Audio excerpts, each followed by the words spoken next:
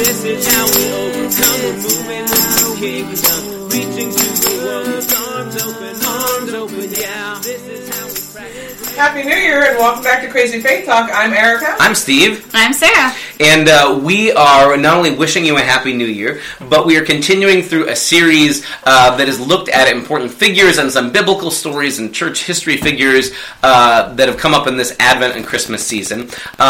Our apologies, but not exactly sorry kind of apologies. Our acknowledgement that last week, as we talked about the differences between Santa and God, that may have been a challenging conversation, but I think an important one that's about getting at what's real. And I think today's conversation is also about getting at what's real, even if it's not always easy, right? Where are we headed today, Sarah? So today we're looking at a couple of texts that happen during Christmastide in the church. And these are texts that we don't often get to hear because pastors are usually really tired the week after Christmas. There's certainly a reality at this point it's pastors are tired or are away or on vacation. Yeah, so typically what happens on the Sunday after Christmas 1, if you will, in the church year, is we have hymn sing instead of looking at these texts. And so today we're going to look at 3 stories in the Bible. The first is the presentation of Jesus at the temple when he's 8 days old. The second is the martyrdom of the Holy Innocents, where 3 years after Jesus was born or so, this happens around Epiphany, that Herod is, in his looking for Jesus, murders a bunch of baby boys. And then the third is the martyrdom of St. Stephen. So these are all kind of gruesome tales. So our apologies again that this is probably going to be another downer. But again, I think worth it to hear these stories that are in the Bible and are there for a reason. Yeah. And we just often don't hear in church because singing Christmas carols is more fun. Well, and I think, as you mentioned it, I think there's deep good news to be heard in all these, and that it really, at core, is about a God who goes into all the messiness of what it is to be in this messy, violent, difficult, sad world. Not just the God who comes and visits when there's snow on the ground and there's hot cocoa and there's presents to be opened. That's easy. Any made-up God can do that. But it takes a real God to be vulnerable, to be a refugee in Egypt. It takes a real God who's willing to show up in a guy getting stoned to death. There's something powerful at the heart of what makes the good news good, is a God who doesn't just show up on the happy days, but in difficult moments. There's a song lyric that's been in my head lately from Stephen Sondheim's musical Into the Woods, which is sort of a fractured fairy tale kind of a musical. Mm-hmm. And there's a line in one of the songs where the one character says, "Nice is different than good." And there's something important about that we are really good at settling for nice, and we were really good at the fake small talk, the fake smiles, the hi, how are you, everything's fine, everything's good, and, of course your lawn looks lovely when it's covered with a blanket of snow, you can't see any of the imperfections. But that good is deeper than that. It's deeper than the surface. It's different than the outside wrapping paper covering. And that all these stories are about finding God who shows up in the midst of, deep brokenness and sometimes really tragic things that people do to each other. And that nevertheless, the fact that the followers of Jesus have found God's presence here and not just in a lovely snow-covered idyllic pastoral scene, that says something powerful about our God that's good, even if it isn't always nice. Mm-hmm. So, all right, we're going to start chronologically with Jesus is 8 days old. What happens? So, as Jewish custom dictates, when a baby Jewish boy is 8 days old, he is taken to the temple, he is named, and he is circumcised. And part of that goes, the commandments that go way, way back, even into the Torah of, at 8 days old, you'll present your children, your firstborn to me, and it's sort of like this, the Torah even connects it back to the Passover story of, I saved your firstborn in the Passover, I delivered you. You are to remember that story every time there's a firstborn, to remember, I saved you, I saved you, I saved you. So it's not like a sense of that God is some bloodthirsty, I own your children, you must buy them back from me with blood sacrifice. It's more, remember I saved you, and remember that because I saved that first generation in Egypt, every generation afterwards that exists is because of that act of grace that sort of continues to ripple out, that act of salvation. So even this idea of presenting your firstborn isn't meant to be heard as sort of like a cosmic bargain of they have to go offer sacrifice to buy their kid back from God or something like that, like the Rumpelstiltskin story or something. Mary and Joseph, as Luke tells the story, and we're in late chapter 2 of Luke, right? If people want to follow along. Yep, it's starting in verse 22. Okay. So Luke 2:22. And what happens from there? They show up at the temple and what? Well, they offer their sacrifice as part of the law of the Old Testament. They offer 2 pigeons because they're a poor family. That's a cool note, right? So, yes. That's the what do you mean? Like, because they offer 2 pigeons because they're poor? So there are different levels of sacrifices for different customs in Jewish culture. There's tax brackets. There's tax brackets basically, and because Mary and Joseph are poor, they can't afford what. And I'm not even sure what. I think it's a lamb. I think it's a whole lamb. Yeah, it would probably be a lamb, but. Jewish law, God in Jewish law recognizes that not everybody can afford a lamb for every firstborn child that is, firstborn son that has been born, and so he makes allowances for people that cannot afford a lamb to be able to afford something less expensive. Right. Now, the thing that's cool to me is when the story unfolds in Luke just sort of subtly, casually just mentions this, but the implication is important, that God hasn't just come for or to the upper middle class people or the wealthy country club set, but that God shows up for everybody and chooses to be born and raised in this family that can't even meet the basic sacrifice, has to go to the poverty level, 2 pigeons or turtle doves, which is where that imagery of turtle doves comes from in that other song. So they offer the sacrifice as commanded. Mm-hmm. And then as they're in the temple, they run across 2 people. Okay. One Simeon and one is Anna. Both. Anna is, I believe, if I'm trying to see it in here, is called a prophetess. She's called a prophet. She was older. She lived with her husband 7 years after her marriage, and then she was a widow. And she's now 84. Mm-hmm. So she was married for 7 years, and now she's been a widow for much longer. And she's been living in the temple, I believe, since then. Yeah. Fasting and praying and etc. And Simeon is not necessarily called a prophet, but also just somebody who has lived in the temple, is a very faithful Jewish person, Jewish man, and they both come across this new couple and their new baby, who look like any other couple and baby. Right. I mean, there's no glowing, there's no halo. Right, so despite all the Christmas cards and religious paintings, Joseph, Mary, and Jesus don't walk around with gold circles around their heads. Yeah, Mary was probably really tired. Joseph probably looked slightly twitchy and stressed out. And Simeon starts. He comes up to the child. He recognizes the child as the Messiah. Mm-hmm. And there's a sidebar that Luke gives that somehow the Holy Spirit has told him he won't die until he's seen God's Savior, the promised Messiah, right? Mm-hmm. And so this moment has finally come for Simeon. He's been waiting for as long as the Spirit has told him this. He's been waiting for this moment. And he takes the child in his arms and he says, "Sovereign Lord, as you have promised, you may now dismiss your servant in peace. For my eyes have seen your salvation, which you have prepared in the sight of all nations, a light for revelation to the Gentiles and the glory of your people Israel." And then he goes on, he blesses Mary and Joseph, and he says to Mary, "This child is destined to cause the falling and rising of many in Israel, and to be a sign that will be spoken against, so that the thoughts of many hearts will be revealed, and a sword will pierce your own soul too." So ominous kind of words, right? I mean, this is a weird story in that it's. I mean, you have to figure that it's supposed to be a happy, joyful occasion in Second Temple Judaism in the first century. Hooray, we have a baby! Hooray, the baby's going to the temple! Hooray, we're naming the baby! We're dedicating the baby to God! All these things are happening. It's supposed to be this nice, happy moment, and there's a sort of shadow of ominousness as Simeon not only gets this baby's important, but even the blessing he speaks has this sort of air of there's a shadow side, that there's going to be pain for Mary in particular, and he sort of says it like a sword will also pierce your heart, almost with this acknowledgement of the kid's in trouble too, right? That Jesus is headed toward a cross too. Yeah, and definitely, for me, anytime I don't preach on this often because I like hymn sings or Wesley Covenant services because that's what we do in my denomination. But yeah, it's definitely pointing. We see almost prophetically that pointing to the cross. Yeah. The fact that Mary is at the foot of the cross with Jesus 33 years later, just sobbing because her heart is broken. I mean, this is her firstborn. Right.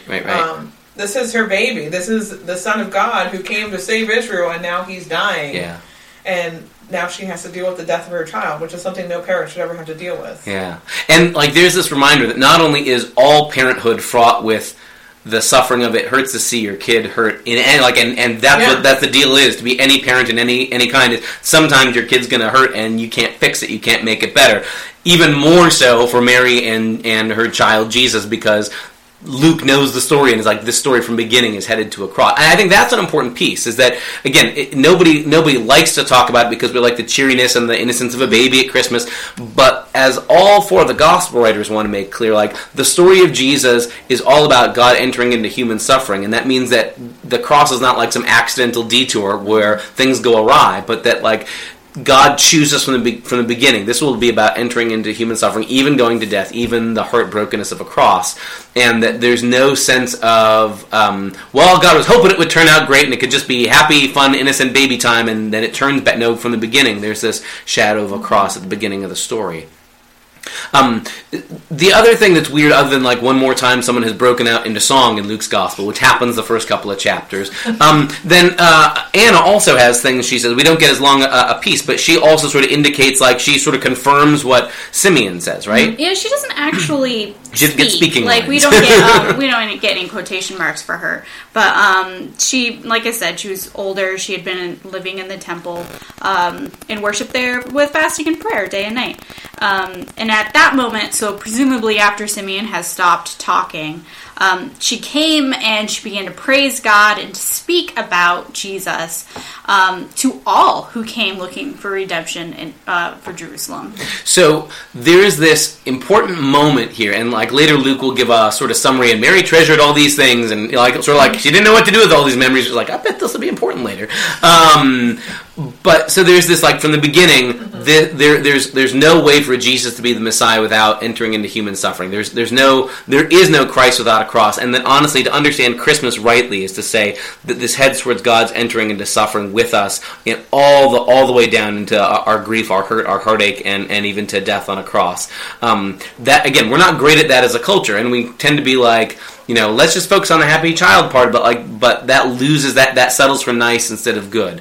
And this is one of those stories that reminds us, even from the beginning, like the moment the angels have gone up into heaven, the shepherds are back in their flocks, there's this reminder that the baby's story doesn't end at a manger, but like this goes on to the one who spends his time with the outcasts and the nobodies and goes to a cross for us. Yeah. Mm-hmm. So that sort of sets up the next scene then.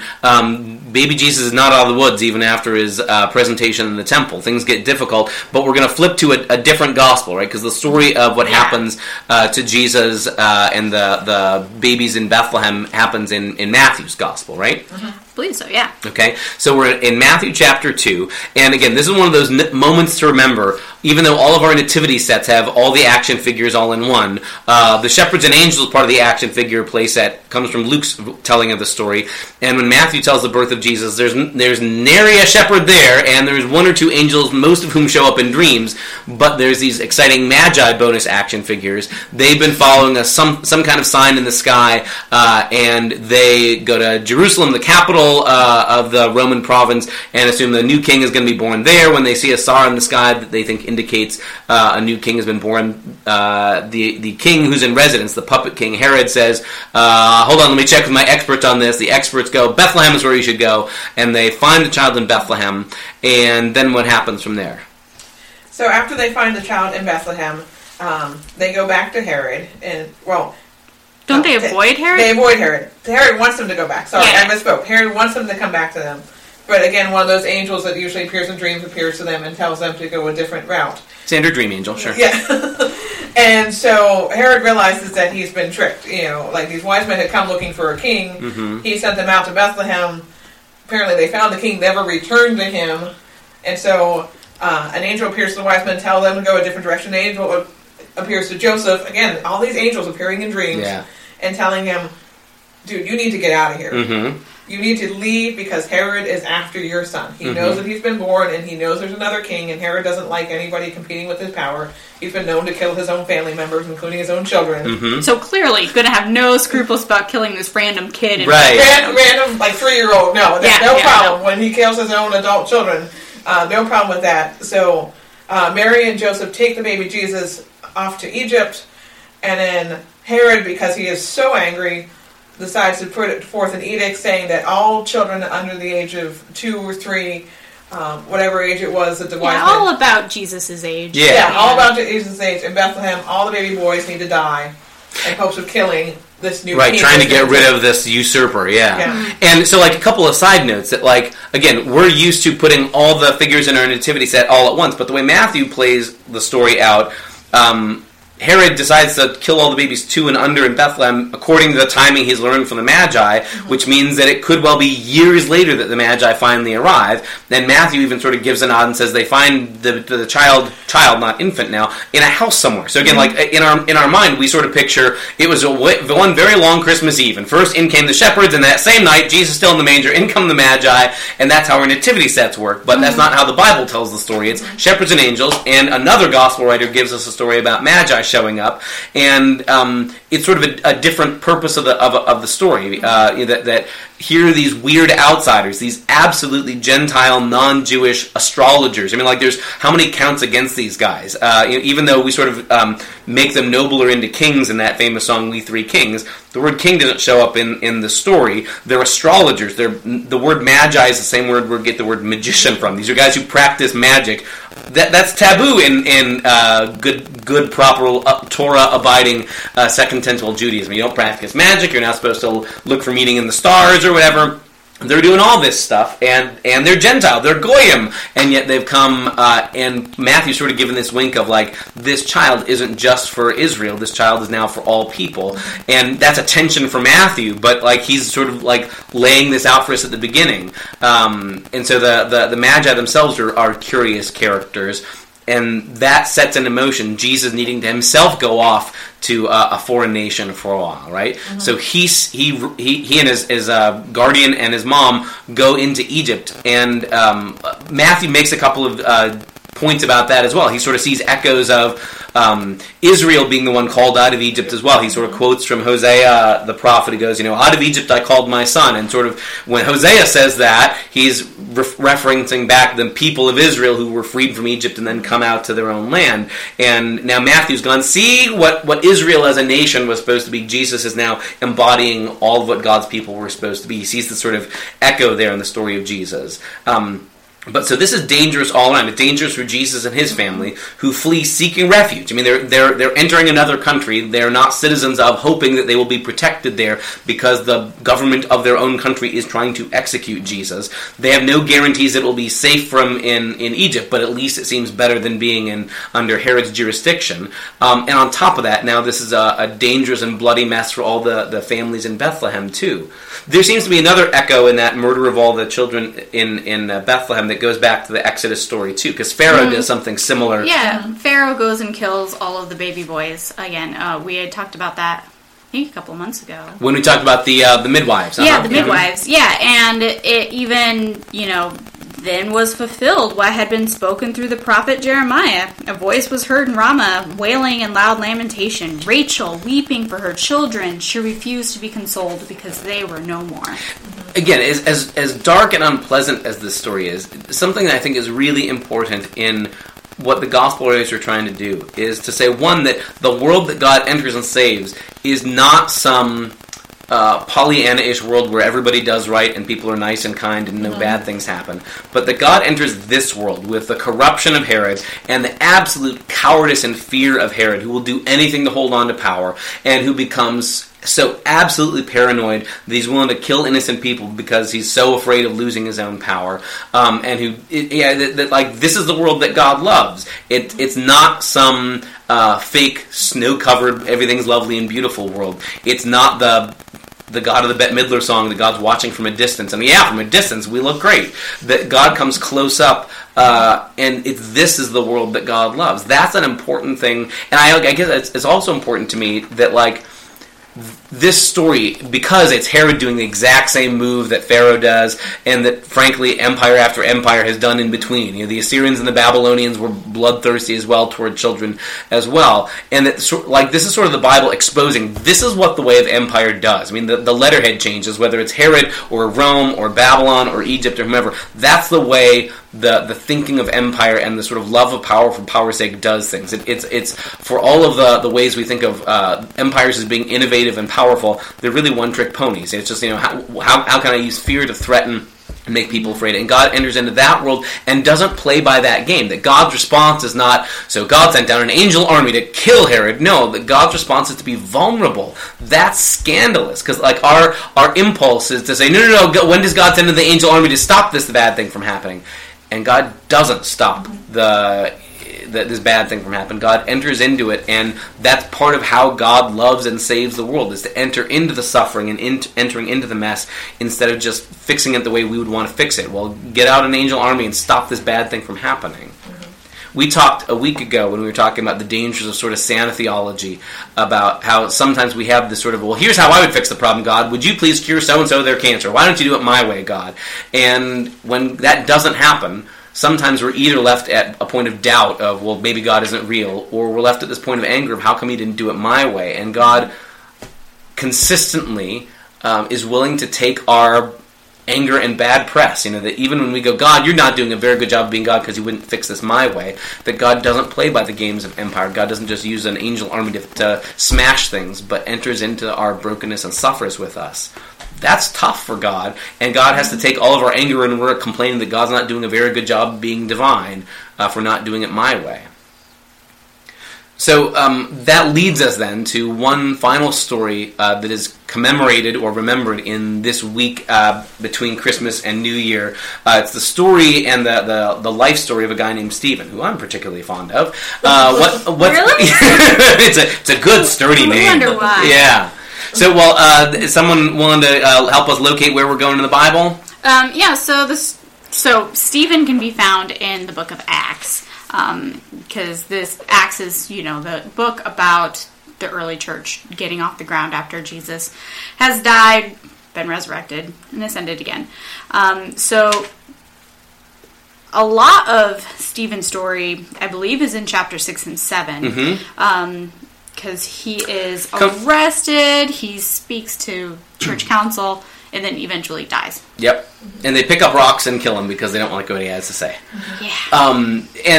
He's the first person named in the book of Acts as someone who dies because of his faith in Jesus. And there's a couple of points at which his laying down his life is meant, I think, to echo the way Jesus dies in Luke's gospel. So Luke is the guy who writes Acts and the guy who writes Luke, to the best of our knowledge. And interestingly, even though all the different gospel writers have different last words on Jesus' lips, the last things that they have Jesus saying. In Mark, it's, my God, why have you forsaken me? Matthew does the same thing there. John gives us it is finished. And we get two things that Jesus says only in Luke's gospel they recorded, where he says, Father, forgive them, for they don't know what they're doing, and into your hands I commend my spirit. And as they're stoning Stephen to death, Luke, the narrator, stops and notes two things that he says as he's dying, and they are, while they're throwing rocks at him, Lord, don't hold this sin against them. And he sees this vision of God, and there's Jesus standing, like applauding for him, like, way to go, guy. Standing, and he says, into your hands I commend my spirit. These are meant to be deliberate echoes, that the way Jesus lives and dies is going to be followed up and embodied in the way Jesus' followers live and die. And the same way there's hope that Jesus isn't contained by death, that Stephen also, and again, not just Stephen, but this is meant to be sort of a model of, like, all of us have this hope that there's life beyond the power of death. And even when the powers around us do their worst and do what angry mobs do and try and kill and lynch this guy, that there's power and there's life beyond death there. It's an unpleasant story in one sense, but to me it's a deeply hopeful one, not just because Stephen, as he's dying, has this hope of being reunited with Jesus and saying, I'll get to be with Jesus. But there's this sense of, this is the way followers of Jesus are victorious. That at no point does Stephen say, well, what I really need to do is get my sword out and I'll fight you guys off. But his way of being a witness in the midst of this is to embody what Jesus is like. So he lays down his life there. Okay, you can be throwing rocks at me, and I'm not going to fight you back. I'm not going to do that in return. I'm not going to return evil for evil. But my way of showing you what the way of Jesus is like is to live the way Jesus did, even to die the way Jesus did. And I think that gets it. What we've been trying to highlight throughout this whole episode is that the Christian faith is about a God who goes even in the dark places, even into death, and isn't afraid and doesn't go, oh, that's uncomfortable, I'm sorry, zipping up to heaven, but is willing to go through the difficult stuff, and is willing to even lay down God's own life. And so that's it. The more followers of Jesus get it, the more our lives are going to look like that too. Other things that emerge for you that you think we need to highlight about the story of Stephen, who's for whatever reason, his story is commemorated in this week. We have no calendar date to know whether it happened in late December or not. Yeah, we celebrate Stephen on December 26th. Right. But, no idea. But, I think another thing to note about Stephen's death is that this is the beginning of Paul's persecution of the Christian church. Yeah. That Paul was there. This was still when he's being called Saul. Mm-hmm. But he's there, and witnesses laid their coats at his feet for some reason. I don't know if he was just the coat. He's the coat holder. Yeah, coat guy. Yeah. Well, while you all throw stones, I'm gonna hold on to all your coats. But he's there, and he's holding on to the coats and the cloaks, and he's a Pharisee. He can't get his hands dirty. Yeah, right. And the story ends with, and Saul approved of their killing of him. Mm-hmm. And then then the next part of Acts is Saul persecutes the church. Yeah, and that this was just the beginning for Saul of his persecution before, of course, later becoming converted. And I think I don't think it's reading too much into the text. I think that the way Luke gives us these, and I think invites us to connect these dots, I think this begins something that later becomes really formative for Paul's theology, is that he gives us that Paul isn't just random neutral guy with no particular position on Jesus, but is deliberately and has a long-standing, ingrained opposition to the followers of Jesus. He's first nodding approval as they're lynching Stephen, and then he carries that out and actively, it grows. He isn't just the non-committal bystander forever. That's where he starts. He's a non-committal bystander holding coats, approving, nodding, and then he becomes complicit as he actively persecutes and brings Christians to be bound and presumably tortured or killed or whatever. And it's in the midst of that God reaches out to him, that Jesus appears to him. And the thing that I think becomes so important for Paul's theology, and because Christians tend to be New Testament people who think that the weight of such people is important, that this becomes a New Testament and Christian thing, is that God doesn't wait for Paul to sign up to be on Jesus' team. God invites Paul to the dance. I mean, God's the one who takes the first step. And while you are actively turned away from me, I will reach out to you and grab hold of you. And Paul later gets that when he writes to Romans and goes while we were sinners, Christ died for the ungodly. While we were enemies of God, God interceded on our behalf and claimed us and saved us and turned us back to him. That it's always God who's the one pulling us out onto the dance floor.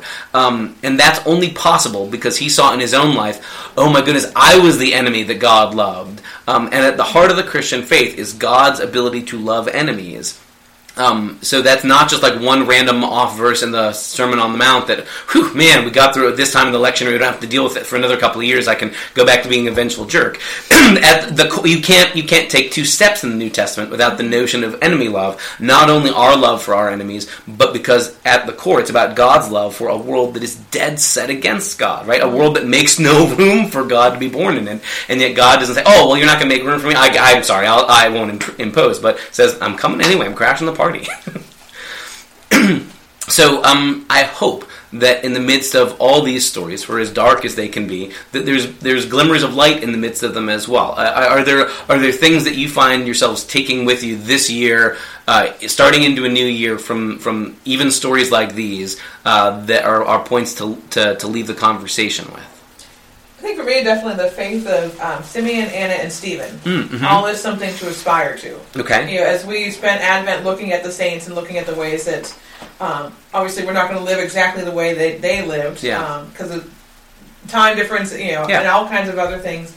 There is something to aspire to in the fact that, Anna spent all her time in the temple praying and fasting constantly. She lived there. Simeon was looking for the Messiah. He was so close to God that the Spirit had told him that you will not leave this life until you get to see the Messiah. And Stephen, willing to lay down his life for his faith and saying, you know what, I am going to literally take Jesus' words of turn the other cheek, and I'm going to let you stone me to death because I believe in this so strongly. or aspirations for me to live up to, because I will tell you, there are days that I do not have the faith of Anna, Simeon, or Stephen. Yeah, and I think you make a good point that it's about strength of faith, but it's not just about intensity. It's about the particular God we believe in. I mean, if you believe really strongly in Zeus and Apollo in the Greek and Roman mythology, you're going to believe real strong in a vengeful, capricious sort of a God. Mm-hmm. But the particular weirdness of the God that we believe in, the peculiar God who shows up in the story of Israel and Jesus, is this weird God who shows up in mangers and on crosses and seeking refuge in Egypt and all sorts of places that we don't expect a respectable God to show up. Mm-hmm. And so even weak faith in that God is going to look weird, at least to a watching world. How about you, Sarah? Are there any things that you would have us take with us? Yeah, I think for 2019 this year, I hope to treat the entire year as if it's Epiphany. Oh. That I find that as I get older, it seems that the world is getting darker. Which is probably just I'm noticing it and observing it more. But I there just always seems to be bad things in the news, whether it's about the climate or political, or climate change, or about the political atmosphere. But that treating the year as if it's Epiphany all year, that there is a light in the darkness, and the darkness cannot overcome it. Yeah. And reminding myself that, yes, this world is dark and sinful, but that's not the end story. That there is still this light of Jesus Christ and God's love for us, and that even in our sin, in our darkness, we are saved. Yeah. Well, that's. I think that's enough light to carry us through for a while, huh?